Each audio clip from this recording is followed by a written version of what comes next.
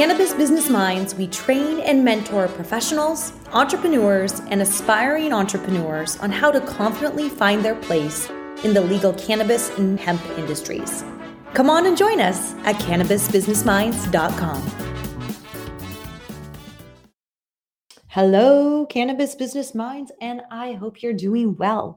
On today's episode, we are going to talk about the importance of having financial control in your business, surrounding how you deal with customers, how you give customers credit, how you look at your accounts receivable, right? The money that's owed by your customers, and how you have better policies and procedures in place for your business so you can become more liquid. This is so important in any business, but especially in a cannabis business. If you're a startup, if you are, revenue generating and just have a little bit of money coming from customers, or if you've been operating for a while, what you're going to hear on this episode with Sam, who specializes in credit collections in a lot of other industries and has been working in cannabis since 2016, are some very practical tips that you can start implementing into your business. Now, we have a Cannabis Business Minds, accounting manual that you can also use if you are operating, that goes into best practices of how do you set up your customer invoicing? How do you, look into your customer acquisition and due diligence process. And Sam also talks a lot about this on our episode. Why is this important? This is important because as you are growing your business, the people that you decide to sell to, especially if you are a plant touching business, need to have a cannabis license, but you need to have a due diligence over your customers. They're not necessarily, hopefully they're your friends, but they're your customers. And you want to have a methodical way of going about finding customers or finding prospects, turning them into customers, and having a policy if you decide to sell to a customer that you've done your due diligence. Extending credit is an option.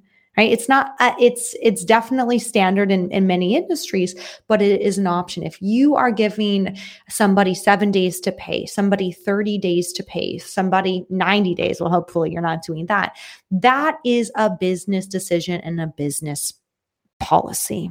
And so as you start listening to this episode, I want you to think about where you are in your business. And if you find that the way that you are invoicing your customers, that you are collecting from your customers is going well, or if there's some areas that you can have for improvement. And this episode is all about that. As we go into times where, quote unquote, they might be tough and where cash flow is an issue, this is one of the best ways that you can start really honing in on, your revenue, your sales, and your billing cycle. So get a pen, get a piece of paper. We are definitely going to cover some amazing stuff. Thank you so much. Can't wait for you to leave me some notes and how this is going to help you in your business. We're going to dive deep into something that is very important to your business, and that is all about liquidity for your business.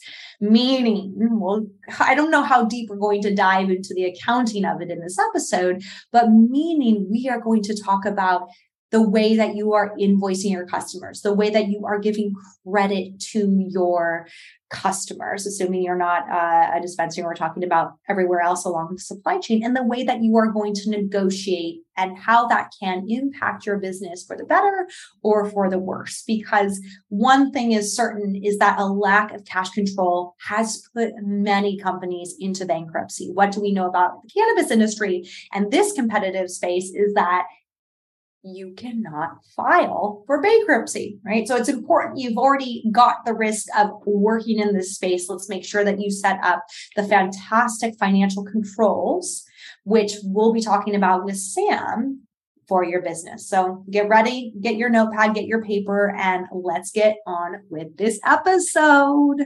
And at first I loved your email. I was like, oh, I have to talk to him. I love the outreach email. I was like, yeah, I think it's a big issue for a lot of businesses that are, because to me, a cannabis business, even if you're a multi-state operator, you're still in the startup mode. Like you might have great financial systems because you've got a good team, but in the end, we're kind of still this startup area. And I'm just so excited to get you on to hear what you've seen and to talk about kind of, because you've been in the industry for quite some time and you've watched it evolve. And I got involved back in 2016. So my company, we've been around for 50 years. We're a global commercial collection agency, private equity backed. And before we were private equity backed, and we were a family run business, the two partners, the two brothers who own the company, and myself, one of my friends was very involved in the cannabis market.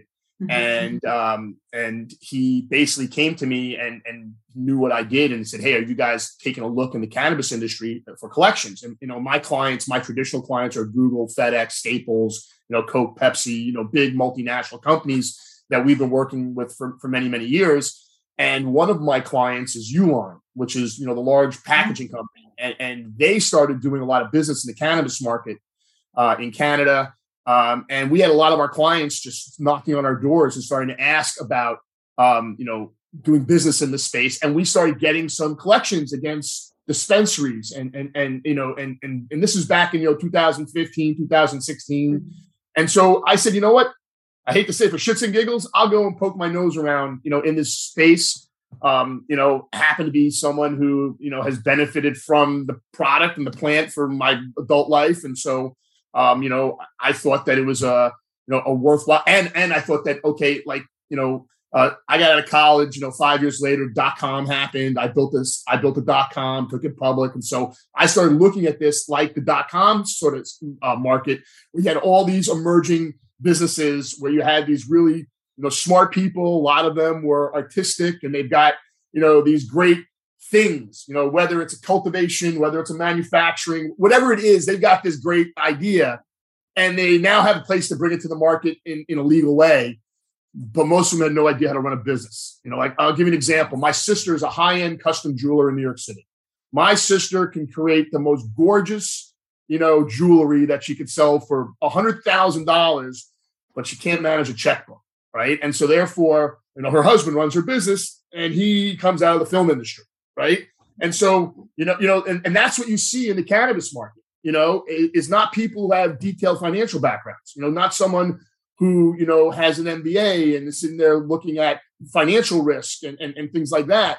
They were people trying to sell product, right? And sell, worry about getting paid later. And because of cannabis, it was a cash market, right? And that was the first thing that I learned, is that it was a cash market. And so, I looked at it saying, okay, I'm not going to make a lot of money here. There's no Googles here. There's no Staples here.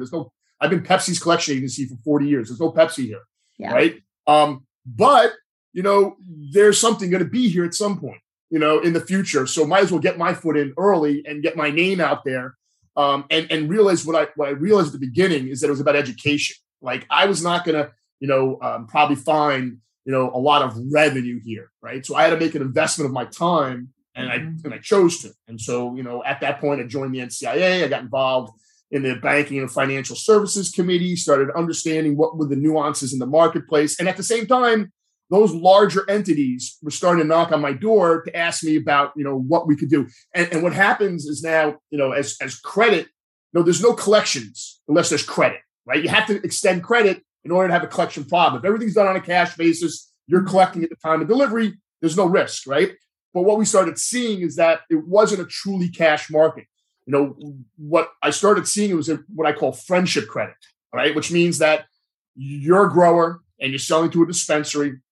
And initially it's all cash. And then all of a sudden the guy's been doing business with you for 3 months. He says, "Hey, listen, can I pay you next week for it?" And the guy says, "Sure, no problem. Pay me next week." Right? That's friendship credit because you're giving them 7 days terms with no background check, no financial analysis, no real what we call credit analysis on the company. And you're doing it based on the fact you've done business with this person before and you trust them. And then I started seeing where those relationships were breaking apart because the guy owed too much money and said, "Okay, I owe this guy a lot of money. I'm going to go buy it from this guy." And that's what happens in the food industry, right? So I do collections for US Foods, for Cisco, for Gordon Food Service, for Performance Food Group, the 4 largest food service companies. I do their collections or part of their collections. That's what happens to a restaurant. When a restaurant starts having a problem All right. And they're buying from Cisco. They go and they stop paying Cisco and they go buy from Performance Food Group. And then they stop paying Performance Food Group and they go buy from Gordon. And then they'll go find a local small guy to go to. And they're basically borrowing from Peter to pay Paul all the time to keep their business afloat until they get cut off by the big guys. And then they're focusing on the small guys. Right. And that's what, and those collections come to my company. So I started seeing the same thing happening in the cannabis market, is that people were starting to grant credit, right? And then they were getting burned, right? So that is 2015, 16, 17. That's before the big multi-state operators came into play, right? That's before the Crescos and those guys out there. And then what you started seeing is that guys like Cresco were self-financing. They had raised enough money to basically be their own bank, and then they were making their own credit decisions, right? And then you started seeing more and more companies extending credit because they had to, right? They had no wherewithal. The biggest challenge, though, is that if you're a small business and you don't have access to banking capital, right, it's very hard to extend credit, to grow your business. The whole problem in the cannabis market is that you can't grow your business trading one for one. You have to be able to take out a line of credit, have $10 and have access to money so you could buy 100 with 10 and then pay it off over time, right? And so it's starting to happen, but once again, I think what you've had, the problem is the legalization issue. So in 2016, when I came into this market, I thought Hillary Clinton was going to be president, right? And that was the big sale, right? Is that Hillary Clinton becomes president, right? Legalization happens in that 4-year period of time, and that didn't happen, right? Yeah. And now you've got another administration, right, who's doing some positive things in that regard, but it still hasn't happened yet, right? Yeah. And so I think what you find now is that the cannabis market it's growing. Believe me, it's growing. But there's also a lot of problems in it, state by state, based on the legalities of what's happening. And therefore, you haven't seen the growth that I think there could be, right? And you also have is a lot of companies still not jumping into it because it's illegal, And so therefore, I think that you have a situation where I think the market sort of stagnated as far as credit, over the last year or two. Now, the difference is there's been a couple players that have come into the market that have changed things around a little bit. So I'll say the primary one is LeafLink. All right. Are you familiar with LeafLink? I am, but maybe not every listener is. So if you could give a little bit. So LeafLink is, LeafLink is a finance company that basically they act like a factor for the cannabis market. So traditionally a factor is a financial company that basically is going to lay out the money for your goods today because your terms are so long.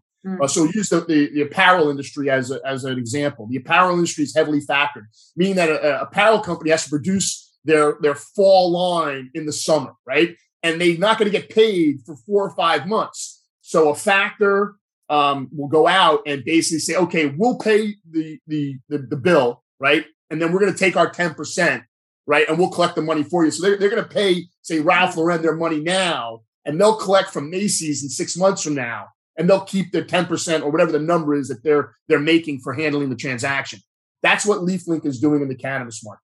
What they're doing is basically offering growers and manufacturers the ability to use their network for credit. So they basically have an online market where they basically take dispensaries and retailers and link them to manufacturers, producers, growers. They can buy product through them and then use LeafLink basically as their factor, where LeafLink is collecting the receivable. LeafLink is analyzing the financial risk that they're taking, and then they are getting paid a percentage for basically fronting the money to the grower and then collecting from the dispensary, based on credit terms. And if you go to their website, it says that they're handling 10,000 dispensaries, X number of manufacturers. I think they are the largest player in the space right now. We happen to do their collections, and they are. I think they're the game changer when it comes to giving that smaller operator the ability to have access to capital to extend credit and not take on a huge amount of risk when they don't have a bank, Exactly. And so, that's definitely been and I'm surprised more and more companies like that have not popped up. But once again, you got to have a lot of money behind you in order to do that. And I know LeafLink's raised a lot of capital. And they're also guys who come out of that business. The guy who's running it comes out of, I believe it was student debt loans or small business. Okay, finance. So high expertise in it, and also like high barriers to entry. Yeah, and they basically have underwriters working for them. Like all their people doing credit analysis all come out of the banks, and they're underwriters. And once again, this has popped up because right now there is no traditional banking method for these businesses. Obviously in certain states, you have banks that are working with cannabis companies in certain ways. A lot of credit unions, especially California, Colorado, but still, you don't get terms though. I mean, like that's just maybe to have a checkings account. It's nothing. They're going to limit your deposits. They're going to limit your transactions. They're going to limit how much money you could flow through. I mean, these are all issues that are still there. And yes, as each state, next, I think there's 4 more states on the ballot this term to go. I think as more and more states, but really what has to happen is federal law. I mean, the federal law they have to make it, they have to deschedule the drug and they have to allow regular banking for the marketplace for it to happen. So quite honestly, it's been, 6 years for me. Let's say I don't focus in the cannabis industry as much as I did back before my company was acquired by a private equity firm, because, growth is more, at my company now, growth is the most important, but it still is, an area that, we see there's going to be a need in the future. Now, there's one collection agency that just does cannabis, right? They're not a big agency. They just focus in this area. Where we're a large, national, company, we've got hundreds of employees globally. And so, we look at it from a different perspective. And once again, when I first got into this, it was about educating people about how do you make a credit decision? When do you have a customer that needs to go to a collection agency? How long do you hold on to something before you send it out the door? A lot of times in the cannabis industry, these guys are very, very resistant to sending an account to a collection agency because they think that a collection agency is going to come in and ruin their reputation and act in a way that is aggressive. And quite honestly, that's not how the collection world works. Think about it this way: if you owed me money and I called you up and screamed and yelled at you, are you going to pay me? Well, that depends how afraid I am. But the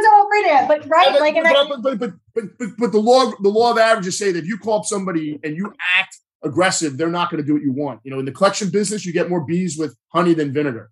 And so a good collection agency is a professional negotiator. And our job is to mediate the dispute that is happening between two people, one who has sold the product and one who has taken a product and not paid for it. And how do you get these two people that can't talk to each other and are not communicating, and this guy's not paying this guy? How do you get the money paid? And you have to come in there in a very professional way, be a negotiator, a mediator, and being level-headed and trying to create a win-win scenario where both of these guys win. This person gets rid of a debt that they're owed, and this person gets paid the money they're owed. And how do you do that and make it amicable? That's what guys who do what I do specialize in. Is how do you take a negative situation and turn it into something that's positive for both entities and everybody at the end of the day is satisfied. Because at the end of the day, why is it that businesses just end up in a situation where they need the credit? Like they need a credit agency? Is it because a collection agency? Yes. Yeah. Is it because of the fact that they just didn't know how to run their business in the first place? They started making these poor decisions. Like what have you seen with all this history, like the patterns that have emerged? Well, really what happens is that, most business operators, are not, they don't understand the debtor-creditor relationship as well as they should. And what I mean by that is that, when somebody owes you money, right, they're referred to in my mind as a debtor, right? Now take in mind, there's 2 ways you got to look at your customer.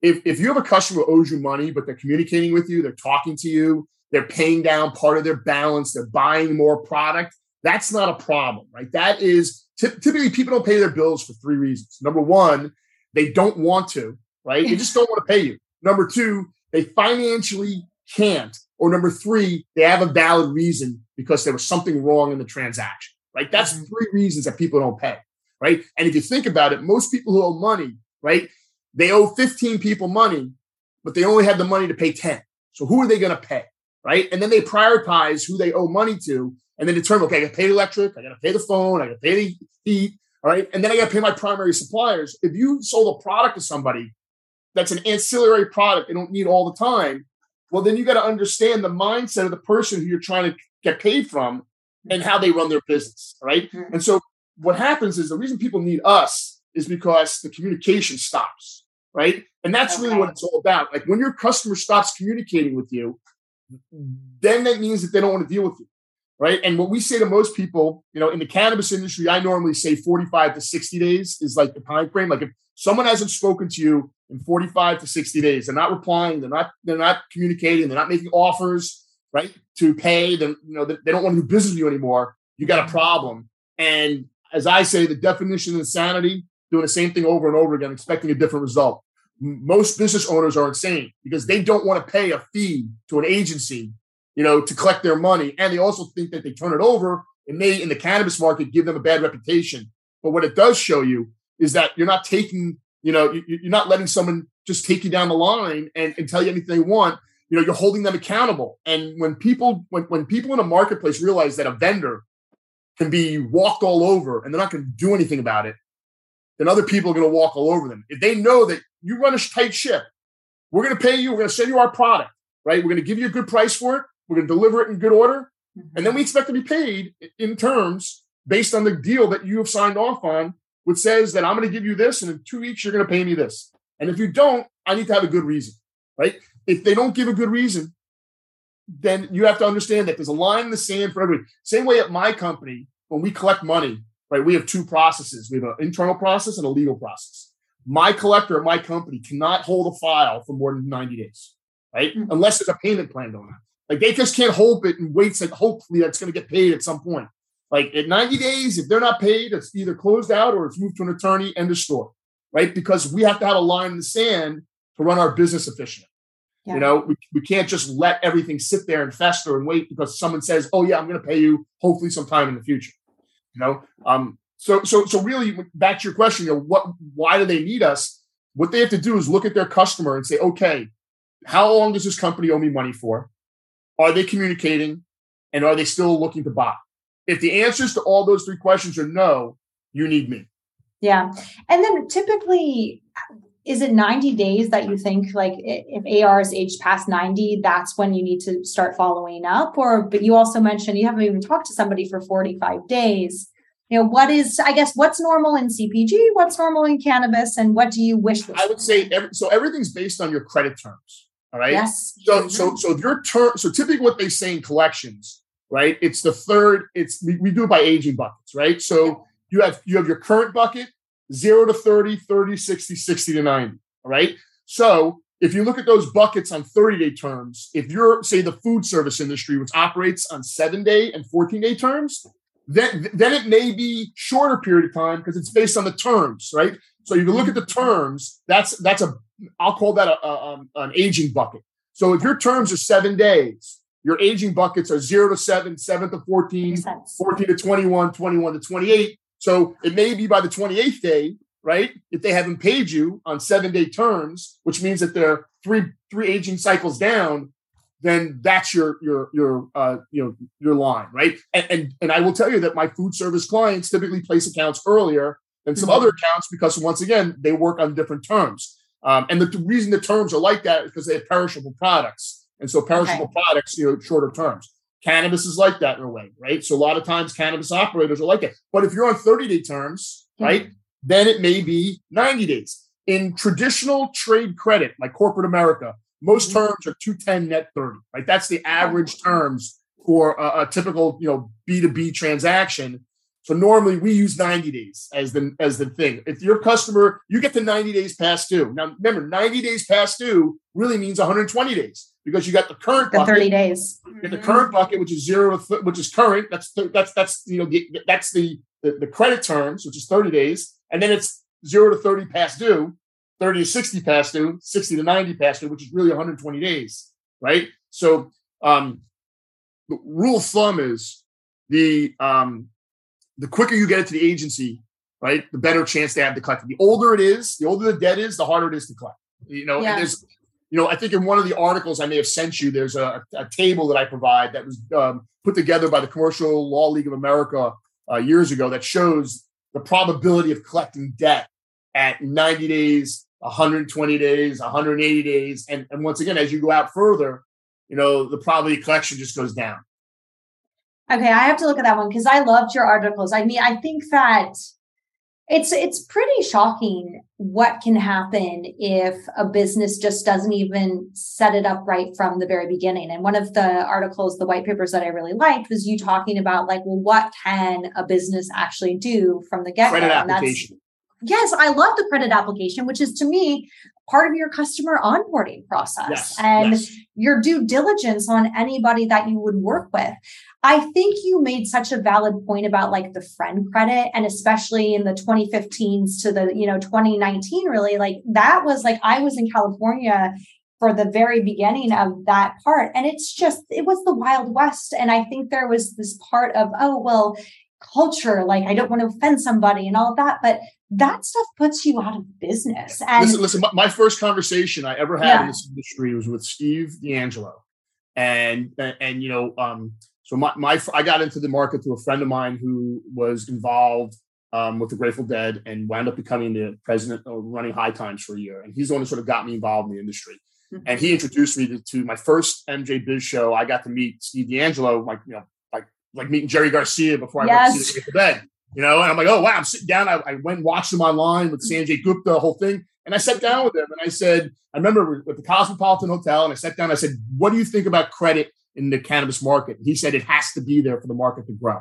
And I said, okay, good.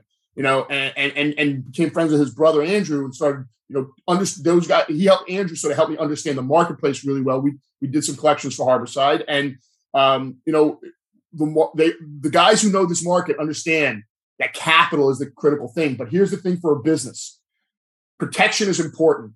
I believe every business, if you have a customer that comes to you, whether they want credit or not, they should be filling out a credit application. All right. Which means that you get certain information about them that you have put into your systems. Right. Yes. A lot of the credit bureaus, Dun & Bradstreet, Experian, Credit Safe, they're gathering more data on cannabis related businesses. So you can go through that path and pull credit reports on these companies. I mean, a lot of data is very important to look at when you're making a decision if you're going to give credit to somebody. Number one, tax information. Are they in compliance with the taxes? Do they have state or federal tax liens filed against them? Are they licensed in the state in which they're operating? Licensing data is very, very important. If you extend credit to somebody who's not licensed, think about that. Right? That's a whole state compliance issue. You're selling, it's commercial cannabis activity violations. Right. Does the person have a license, to do business? Because if you sell to an unlicensed operator, then you're breaking the law. So these are all things that I think come into play. And I wrote an article for, I think, MJ Biz or one of the magazines way back when about the credit application, how important it is to have a credit application. It is basically a contract that protects you. And what a lot of companies do, most of my clients, is there's a provision in the credit application that says that if they need to go to an outside source like me, right, that company is going to pay my fee, right? And that protects them. So a lot of people don't want to use a collection agency because they don't want to pay the fee. But guess what? If your documentation is in order, right, if they owe you $1,000, we're going to collect $1,250, right? And then I take my $250, you get back your $1,000, you have no cost of collection, right? There was no cost to you. Everything is based on how your credit application is set up. And so we think all credit applications should have the ability for you to collect collection fees and interest, because that then entitles you to add 35% onto your invoice and then go after them for 35% more. It makes sense. It makes sense. In my engagement letters, I always have an interest clause because it's why would you, if somebody's paying late, you should be compensated for that. Right. And once again, if you have to retain a third party, then you shouldn't have to pay for that third party to go after and collect the money. So one of the things I realized that most cannabis companies don't issue credit applications. Why? Oh, they won't fill it out. Why? Because my competitor is not asking them to. So that's an industry thing. That just has to have it's a cultural thing that has to change. If you open up a restaurant and you reach out to Cisco and you want to start buying, the first thing you're going to do is they're going to send you an electronic credit application to fill out. And then they're going to go out and they'll make a decision. Okay, we're going to give you X amount of credit and here's what the terms are, right? And before they do business with you. And the cannabis industry is just not there yet, but that's where it needs to go. It needs to go there. But also, I mean, you had an exit, right? If you're trying to position your business for an exit, having these controls are some of the first things that an investor would look for, like just having a sound financial environment. Yep. So I think it's a double win there. Yeah, no, I mean, I think that is, the key thing, hold on, I'm just trying to see believe it or not, most businesses who shut down don't file for bankruptcy, right? Because it's too expensive. Right? Like we do collections against hundreds of thousands of companies that are what we call defunct corporations, which means that they're no longer registered with the Secretary of State. There's no entity to go after, but they did not close their businesses through filing bankruptcy because there's a cost with bankruptcy. And a lot of companies that are at that point don't have the money to pay the cost to file a Chapter 11 or a Chapter 7. So they just shut their businesses down and hope that they haven't signed any personal guarantees that would, give the creditors the ability to go after them personally. Wow. Okay. So if I'm hoping that a lot of listeners aren't in this position where they've got these huge AR balances that are, on the balance sheet. But if somebody is like, what are the steps from, contacting an agency, but like the practical steps that's like an entity can do, the team can do to start getting themselves out of this into a more favorable cash flow position? Number one is that when you bring on a customer, you need to let them know what the expectations are. And if the expectations aren't met, this is what's going to happen. Now, when you have a customer that gets to that point, number one is that you should have a collection process, which means that there should be a certain steps that if a customer becomes delinquent, here's what we're going to do. On day 1, we're going to send them out an email. On day 5, we're going to make a phone call. On day 10, we're going to send out an email. And you have a sequence of events that can happen where that last event is what we call final demand letter, which means saying that we've exhausted all of our efforts to try to get you to pay your past due balance. And if we do not receive payment within 7 business days, we're going to have to refer your account to a collection agency where you will be listed with the credit bureaus and all efforts will be taken to collect on our behalf.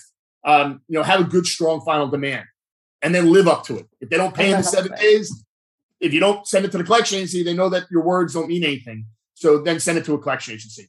And then choosing a collection agency, just make sure you choose a reputable one. I would normally say only choose an agency that is certified by the Commercial Collections Agencies of America. That's the leading trade association for collection agencies. We're a founding member of it.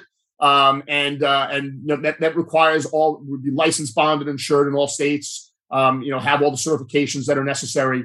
But if your customer is severely delinquent, the worst thing you can do is nothing, because, the definition of insanity is doing the same thing over again, expecting a different result. And when it comes to collections, that is the biggest problem that most business operators have. When a small business has a debt, it's their own personal money. When a large corporation has a debt, it's not the individual's money who's placing it. And I understand that's why people are so hesitant to want to pay a fee. But would you rather have 75% of something or zero of zero nothing? And that's typically how I look at it. I mean, I've been doing credit and collections my entire business career, and companies who set themselves up properly have the least amount of problems. Yeah. Sam, thank you. This was so amazing. How can people find you before you hop? I am, if you're in Charleston, South Carolina, come visit.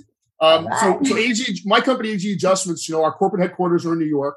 And we've got call center in New York and Arizona, and then we've got operation over in Romania.